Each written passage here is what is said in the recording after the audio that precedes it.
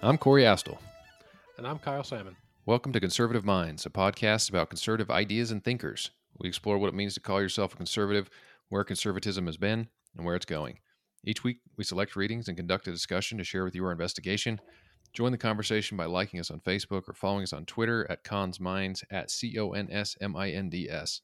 For episode 88, we read History Has Begun by Bruno Macias, published in 2020. Bruno Macias is a Portuguese political scientist, business strategist, and author. He studied at the University of Lisbon and Harvard University, where he earned his doctorate. He served as Secretary of State for European Affairs in Portugal during the 08-09 credit crisis and is a non-resident senior fellow at the Hudson Institute. All right, so Macias, we're going to say Macias in the hope that we're pronouncing it correctly. Sorry, Bruno, if it's not. But anyway, Macias says the values that have guided Western politics for decades or even centuries still seem true to most of us in the West, but they no longer seem inevitable. You and I, Kyle, have read multiple books on this, why liberalism failed, and several others basically saying that even though Fukuyama said that we had reached the end of history and the liberal order, Enlightenment, had won out. Apparently, lots of folks are rethinking that.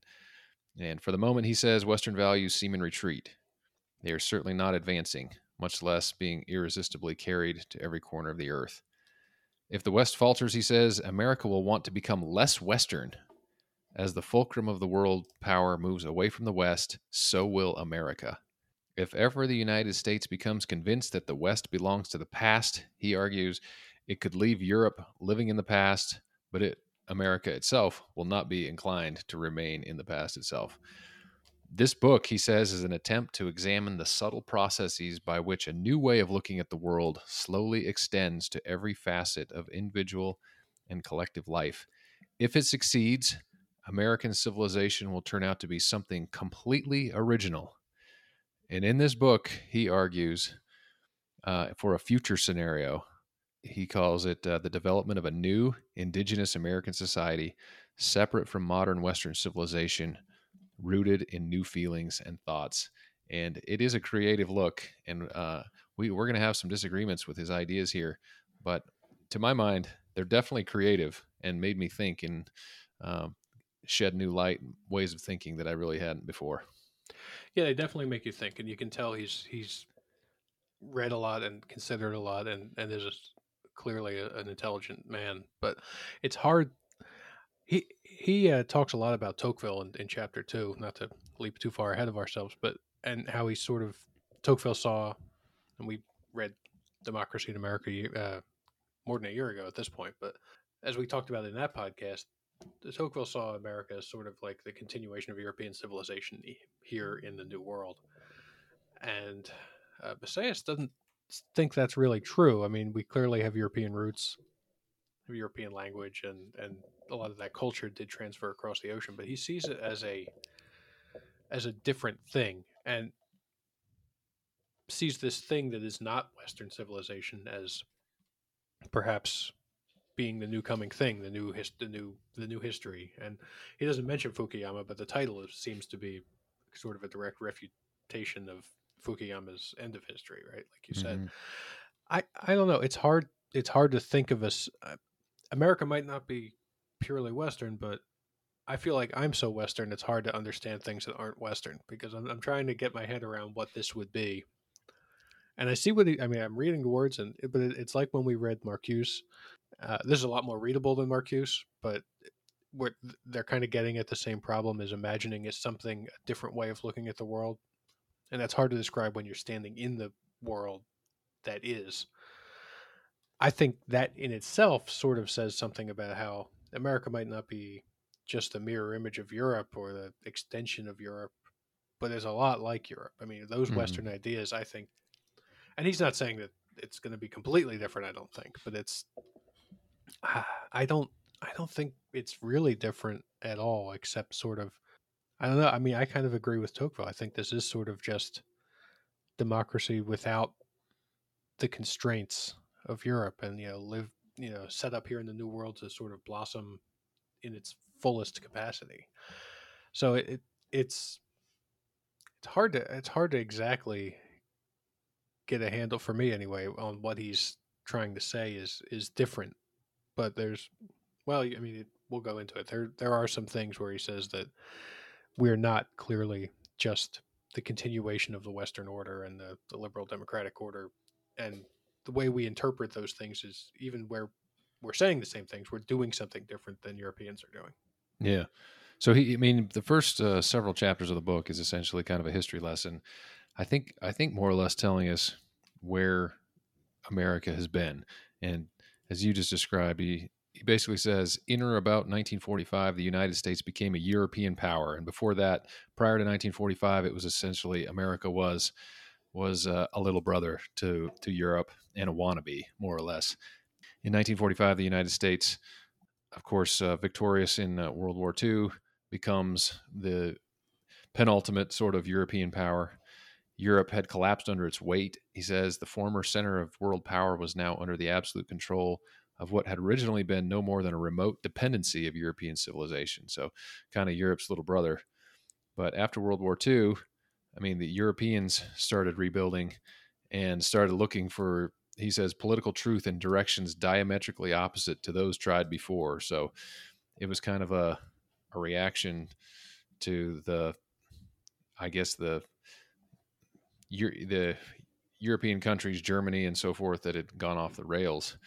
And of course, we know that in France in particular, but in even in the UK, I mean, they seem to be seduced by communism, many factions, and were kind of following that path for a while. And in any event, he says where kind of Europe has ended is the complete opposite of everything they've tried before. And he says the end of borders, the abdication of the nation state, the pure technocracy of the European Union.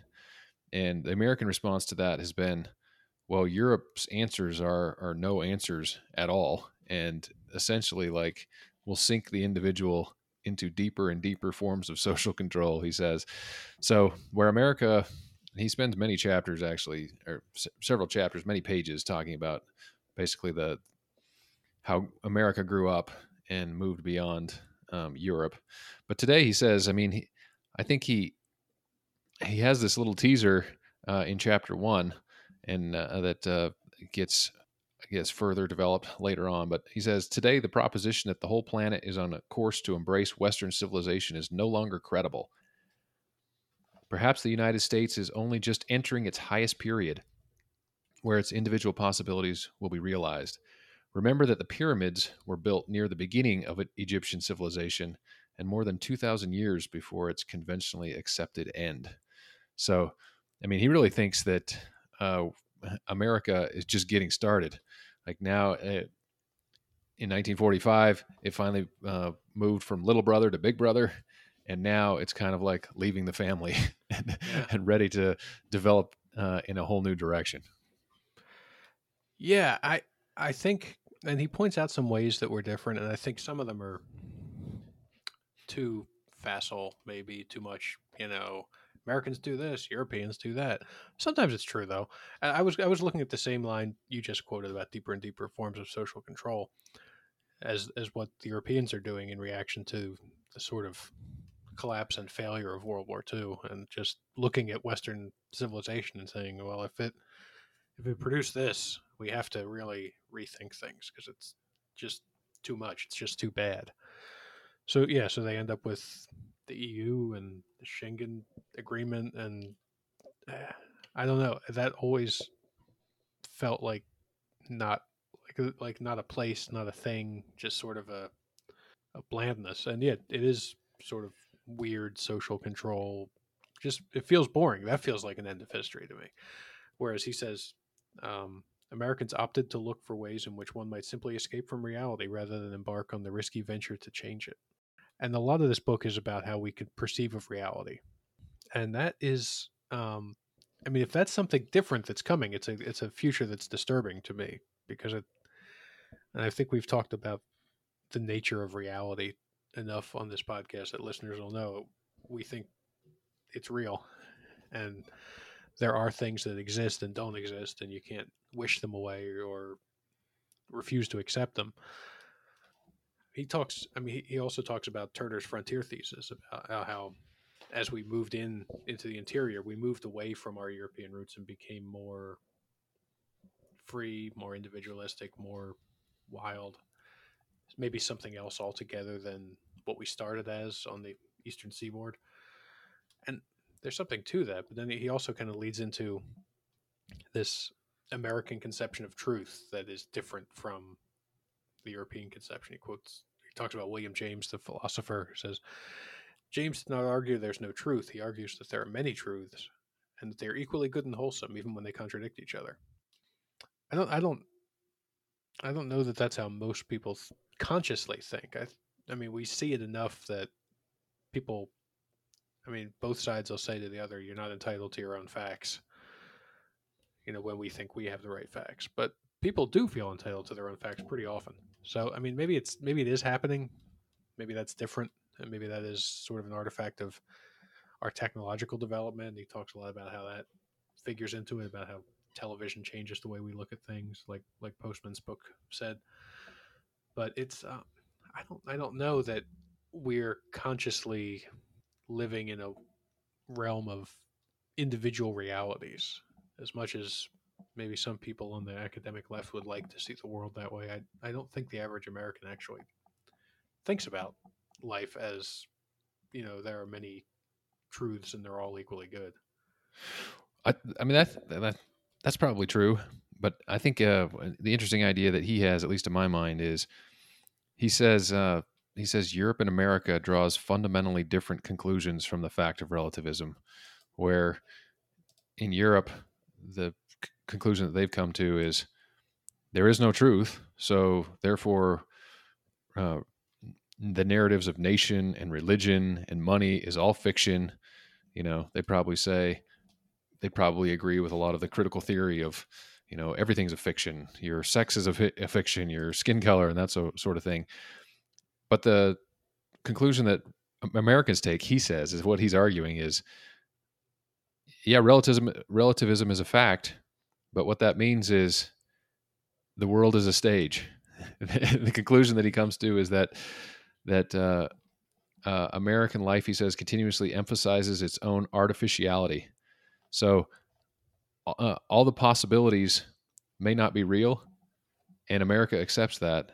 And the conclusion it draws, instead of drawing inward into nihilism, like more or less what he's arguing the Europeans have done, and trying their best to muddle through and keep everyone, kind of so wrapped around the axle of technocracy and consensus, that Americans look at the fact of relativism and say, everything's a story, and we're going to make it a dang good story. Yeah. The American way of life, he says, is consciously storytelling, plot, and form, and is meant to draw attention to its status as fiction. A society of stories, if it wants to live up to its ideal, cannot be a society of fully resolved conflicts and contradictions. So all of the conflicts, all of the contradictions, it's just part of the story. It's just part of the narrative. And he says Americans see the world as an action movie, where the Europeans see it as a documentary, and a dour one at that. He talks about how the Europeans have still not gotten over the moral ruins of Auschwitz and Nazism, and so basically their entire civilization is a reaction to Nazism and a repudiation and trying to move beyond it, where Americans just don't see the world that way. I think that's true. I think that Europe is definitely still dealing with the horrors that some of them committed in those days. And I don't know, we never did anything that bad, but I think if we did, we still wouldn't dwell on it today. Some people right. would, but Americans are not like that. We move on.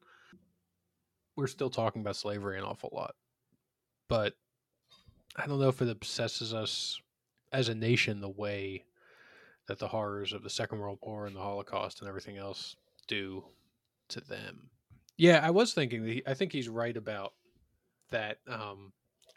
I think that theory definitely applies to how Americans and Europeans have dealt with religion since the war, whereas Europeans are just increasingly falling away from it, and we have too to some extent. But I think our answer is often just, well, we'll just have 10,000 different sects, and each one will have their own version of the capital T truth and the word, and we'll all, you don't like it, go to a different church. Somebody else will say something that does make sense to you.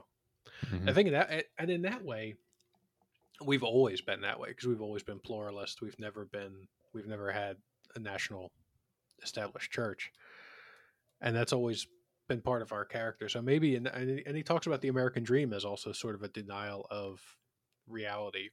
I That sounds negative when you first read it, but in a way, I mean, the pre-frontier American dream was like literally relocating yourself to start a new reality. And it doesn't mean that it's unreal, it's or not true or not absolute. But sure, the idea of going west and saying, instead of being in uh, this slum in this big city on the East Coast, I'm going to get 40 acres of land and just farm it, and then I'll make a new reality for myself out there. So that's kind of true. Um, where he sees us continuing to diverge, I think we're getting closer together. I think as the frontier's been closed forever, and as our some of our industries have declined, I think we're getting more to be like a settled country or a settled continent, the way Europe is a settled continent, where there's change possible and laws can change and people can change, but it's a society that has mostly been written.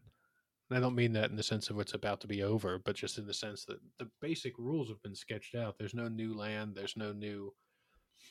There are new industries sometimes. I mean, the tech industry is new comparatively, but there's not, we're a little more settled in that way.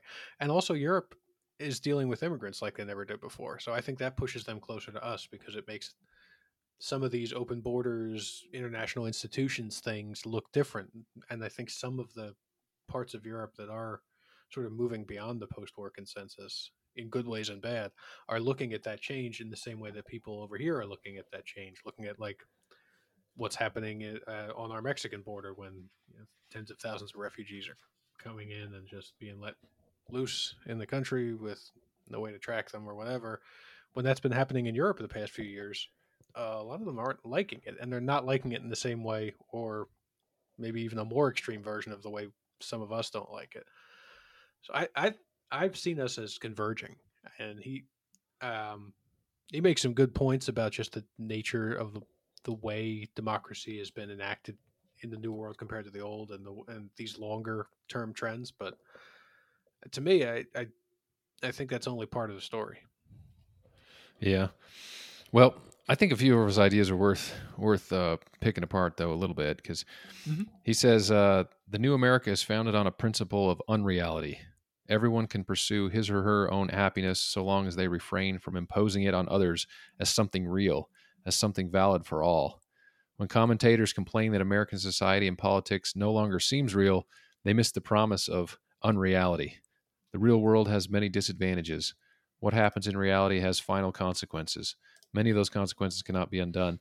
Essentially, what he's saying is America has views the world as a stage, and where Europe is trying to move towards the really the Fukuyama vision of kind of the arc of history and the final, the where we finally made it to utopia or whatever. Versus in America, there's just this attitude of everything is everything is fake news. Everything, there is no truth, so everything is true. Whatever I think is just as true as what you think. And Trump, he says, he uses as a great example. I thought this was really interesting. Trump is a reality television star who filled the White House with media personalities and runs the administration like a television series, carefully staging distinct storylines where conflict and crisis are used to power the plot before the announced fully scripted resolution. Old rules are being broken and the range of ideas tolerated in public discourse. The famous Overton window continues to expand. Suddenly, being a socialist is no longer places you outside the boundaries of what is politically acceptable. I mean, I think that that's totally true. Mm-hmm. AOC uses example. Her Green New Deal is carefully crafted, not as a policy plan, but as a quest, capable of drawing crowds to her events and filling endless hours of cable news coverage, not because of the policy proposals, but because her entry into national politics was straight out of a fairy tale. I mean, this is exactly right. Yep. The Green New Deal is a symbol. I mean, it's full of completely impractical nonsense, and even if you push Democrats, if you really nail them to the wall, they'll agree, yeah, okay, maybe that's not possible. But it's the vision, right? Right, It's the right. story that's being told. He says the point is to tell a great story, to put on a show at least equal to the historical moment, but to do so from the stable standpoint of society in its current form.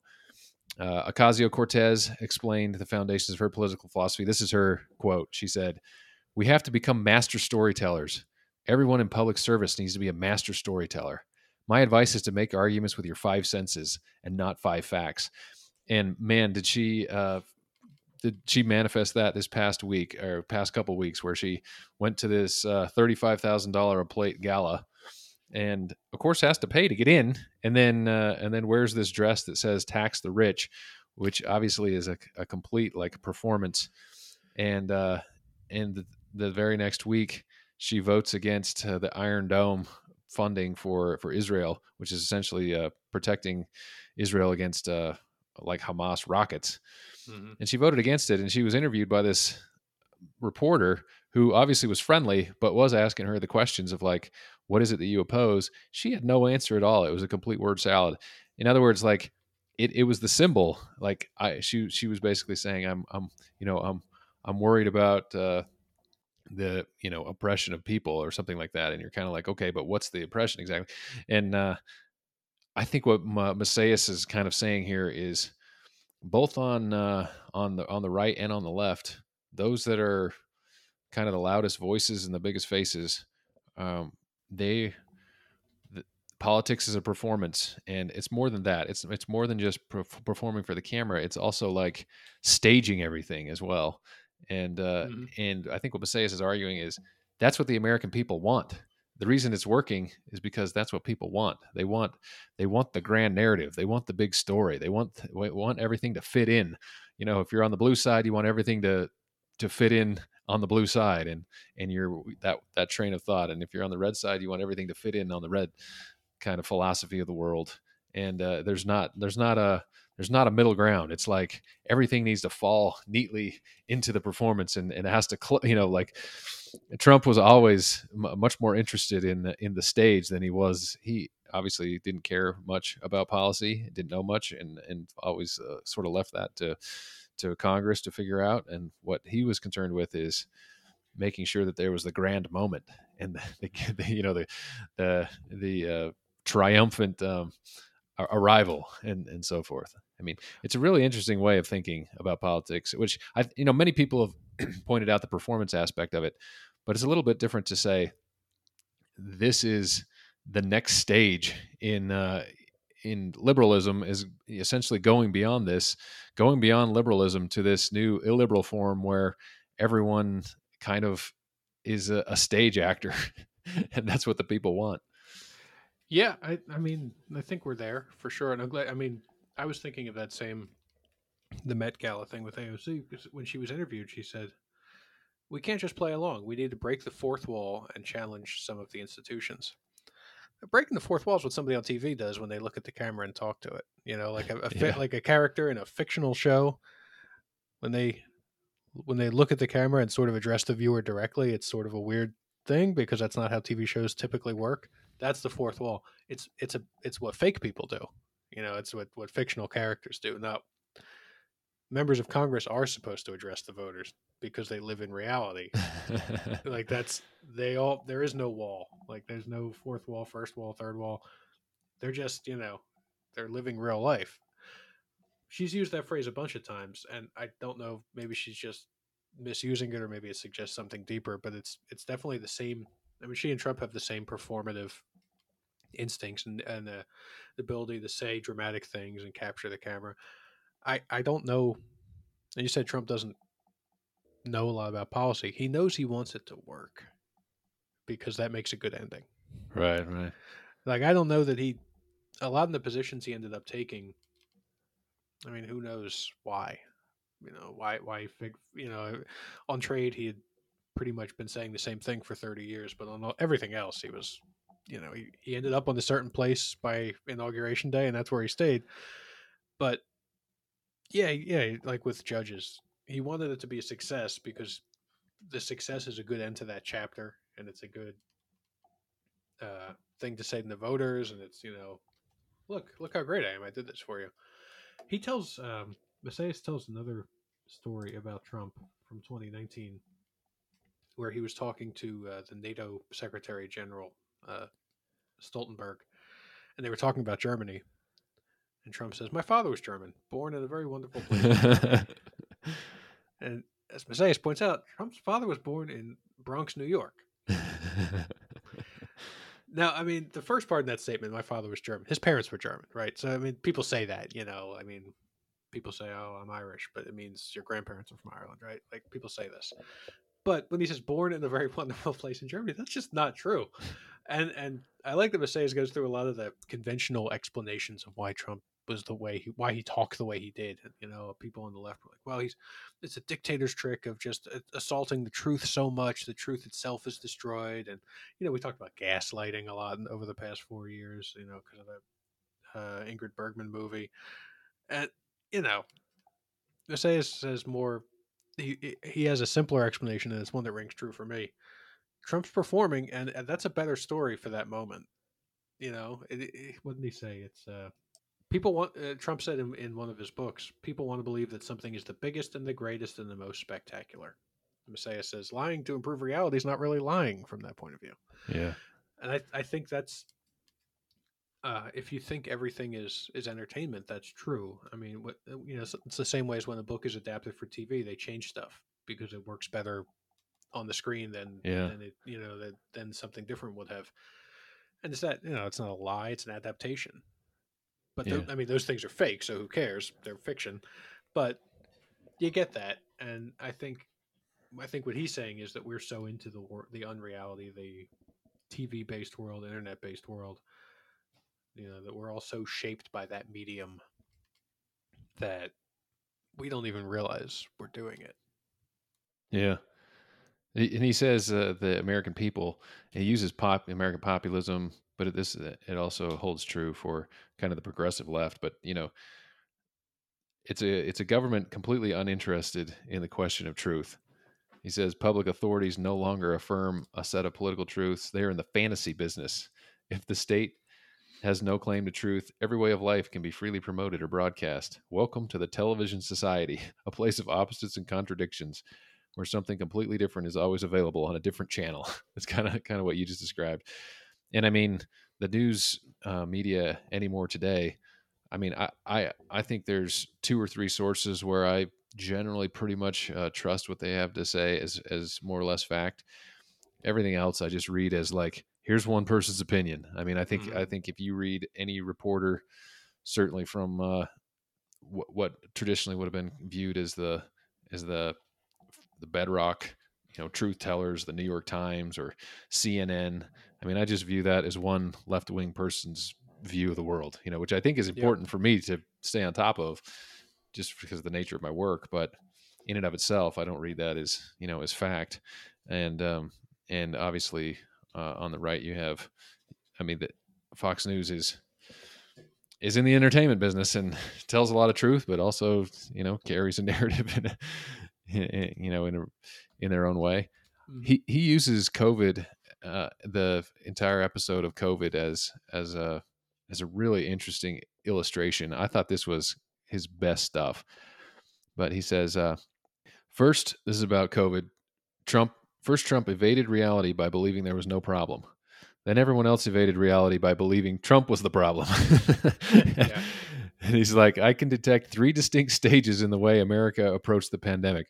First was denial or oblivion, and then finally, one day Trump was calling the coronavirus a hoax. The next, he was making a major television announcement to the nation. While in China or Italy, the new coronavirus was regarded as a technical problem to be solved, in America, it quickly became a great dramatic narrative. He says, comparing the reaction of the United States to that in other countries, what strikes me is how the virus is almost irrelevant.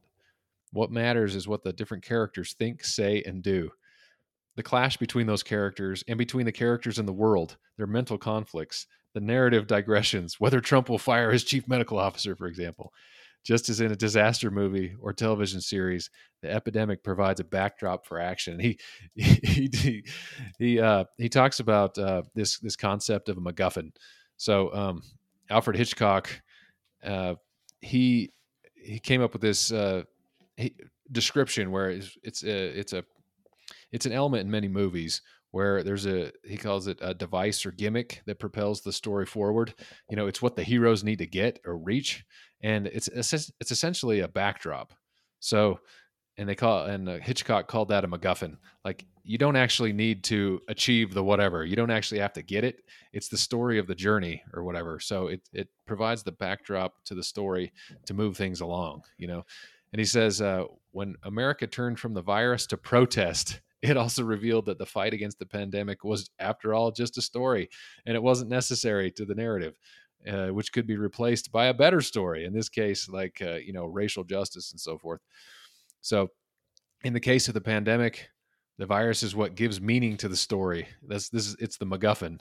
It's everything the characters care about, but it stays in the background, overshadowed by their actions and passions. And so he uses the example. I just think this is such good stuff. It's an interesting thing. He says the press briefings where for weeks and months Trump appeared in front of his health experts to answer questions. He stood in front of them, about the pandemic. Followed the logic of spectacle, sometimes taken to implausible extremes, and obviously Cuomo was doing the exact same thing, and this was happening with in California. So multiple governors, and of course, like, the media was just eating up these Democratic governors, and Cuomo's daily press briefing, and he's it was a complete television staged event where he's there and he's in control, and one reporter described it as these were not traditional press conferences. They are not evidence of government inaction. They are not news. They are reality TV shows that have no winners. And here's my final that I'll read here. It says, over the period of 3 weeks in April, the president tweeted 5 times about his ratings, which he frequently said were through the roof. This is so good, and what an interesting way to describe it. And I think, to me, it just rings absolutely true. Yeah, and I like where he says the principle of unreality is an answer, a specifically American answer to the shallowness of life in a modern liberal society. He tells a story at one point about a hostage who had been on a hijacked flight in the 80s. The flight got taken to Lebanon. And he says, when you get to Beirut, you live war. You hear it, you smell it, it is real. Maybe appreciate our freedom, the things we take for granted. We sit here in the living room, the sun's setting, the baby's sleeping. We can watch television, change channels. We have choices. So, I mean, even then, this is nearly 40 years ago. This was being said. The analogy of changing the channel, which is what we did in the third step you talked about there, when we decided that story's over. It's boring. We're going to move on to social justice. That's a different channel. And part of that is you can only achieve that level of unreality or insouciance or whatever you disregard for the truth, disregard for real life, if things are mostly good. The guy in Beirut who was in the 80s living through a civil war, and there are still places in the world that are dealing with that or worse. Somebody on the occupied part of Ukraine, he's dealing with Russian troops taking over part of his country. He's not changing that channel. That channel doesn't change. There's a tank in your town, with a foreign soldier driving it. That's real. But we have achieved so much, and so much, even when we're not at peace, our wars are somewhere else, and they're increasingly fought by a smaller, self-selecting group, so that many families will go through the entire past 20 years of war without really even knowing any soldiers, let alone any who got hurt or killed. So we've so far isolated ourselves from the real horrors of the world. I would have thought that something like Corona would sort of wake us up to that, because it was real, and whatever narrative you're spinning across it, and whether it's you're blaming DeSantis or Cuomo or Trump or Biden, it's real. People are getting sick and dying. That should have forced us not to change the channel, but then we went and changed it. So, it's yeah, I don't like Macias's vision of unreality, but I can't deny that he's right about some of it. It's like when we read Carl Schmitt, and some of the things he was saying were ugly, but they also accurately described the way people act sometimes. Yeah, yeah. And it's like I don't want to believe that level of tribalism. Like I don't want to believe that level of myopia in an entire country saying I can make my own reality. But as he says, I mean, he quotes Karl Rove in 2002 talking about the build up to war in Iraq. He said, "We're an empire now, and when we act, we create our own reality." I mean, I wonder if I wonder if Rove was just being dramatic, but maybe not. I mean, maybe I don't think he really believed we're changing, you know, fundamental facts about the universe by invading a country, but we did drive the narrative. And that's, I mean, you hear so much people in politics talk about narratives and optics and all of these words that are about how things look, not what they are. Yeah. We used to look down on that sort of thing, but now, I mean, the Biden administration is making policy based on optics right now. Like there were some pictures that from the border just about a week ago as we're recording this of border patrol on horses, and somebody said they were whipping Haitians back into the river, and that went viral. And then a couple of days later, everyone who was on the scene was like, "No, there was no whips. Yeah. Like Yeah. nobody had a whip." But already the Biden administration has said they're going to take away those guys' horses. They can't patrol on horseback anymore. Okay, I mean you're making policy based on something that's fake. So I guess that's Yeah, you're responding to the story, and it reminds me a lot of those kids from the Covington Catholic School or whatever. Mhm. It just the narrative was just too perfect that they're wearing MAGA hats on the steps of the Lincoln Memorial, and they're harassing this Native American guy. Well, it turns out that Native American guy is just a rabble rouser and he's just moved around the country like doing protests, and he's the one who got up in their face. And as soon as we kind of realized that, it was kind of like, oh, okay, that's not anywhere near as interesting. So moving along, yeah. we're not going to take time to. I mean, at this point, you could imagine to your prior point. I mean, you could imagine, another World War II. They're called the Greatest Generation, I think, for the reason of you had Americans who really came together, and saw themselves as rowing in the same direction and fighting the same cause, and it really builds cohesion. Mm-hmm. And one would have thought that maybe COVID could have done that, Yeah. but instead, I think what Macias would say is we're beyond that now. At this point, yeah, maybe if we were truly under attack, like if it were Sarajevo or something, but at this point, essentially, everything is going to just fall into the is going to be staged or performed and used as a backdrop, a MacGuffin to the grander narratives that are more interesting, like coronavirus. At first it's kind of scary, but then you're kind of like, well, this is just something that's there, and how are we gonna, how are the great actors and the visionaries and the bold actors on the world stage, how are they going to respond, versus like, how do we deal with this coronavirus? Yeah.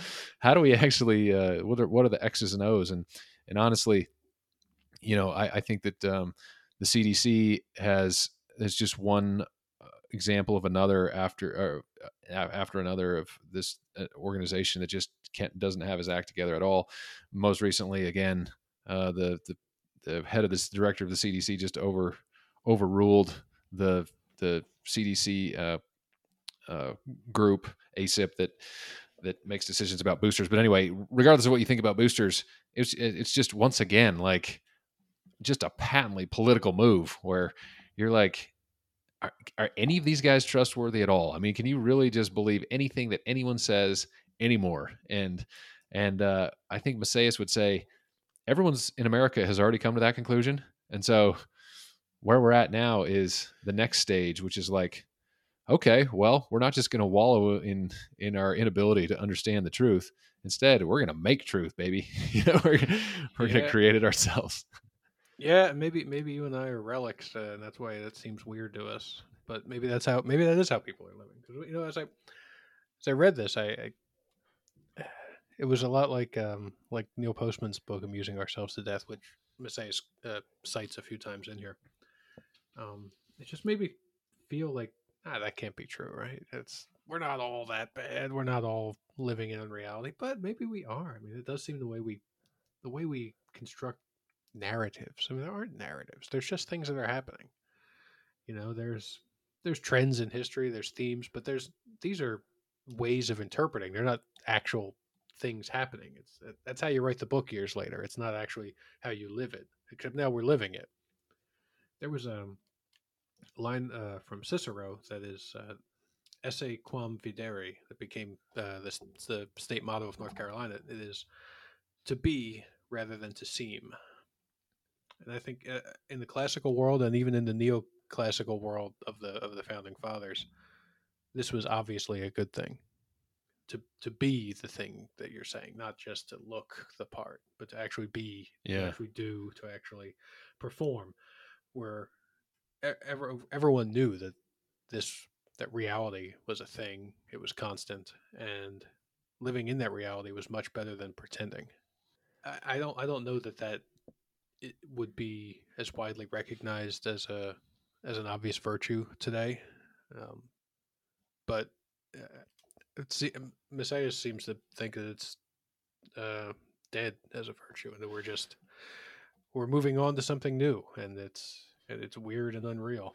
Well, I think he would argue that that's actually in some ways a good thing. There's some downsides to it, but the upside is in a world of unreality, then you can let 1,000 flowers bloom. Where Europe, he's got this great quote where he says, "In Europe, freedom is approved as an abstract possibility, but on condition that it should not be used." In other words, right. The the liberal promise, the Enlightenment project promise, is individual freedom. But what the Europeans and some others would say is like, yes, but you can't use it because it's too scary. Like we need to keep it under lid. And what Messias, I think, would argue to back to what you were just arguing, is that I think he would say this is actually a good thing because we're not going to be able to keep the lid on the pot anymore anyway. So we're moving into a new zone, and we can either try to like keep squeezing different parts of the balloon, and things will keep escaping, or we can say, look, the Overton window has grown on all sides, and you know what? That's okay. You just have your own reality, but the only thing we're going to say is at the end of the day, it's still unreal, and you can't take it to extremes or whatever. Now, how that would cash out in practice seems problematic at the very least. But in some ways, that I think is just a really unique thought and compelling to me to say, at this point, we've realized that the end of history is not the Enlightenment liberal utopia. At least it's not for many people. And so rather than, we're going to fight these culture wars, but it's a completely new culture war. Instead of the culture war of religion versus non-religion, it's sort of like my reality versus your reality.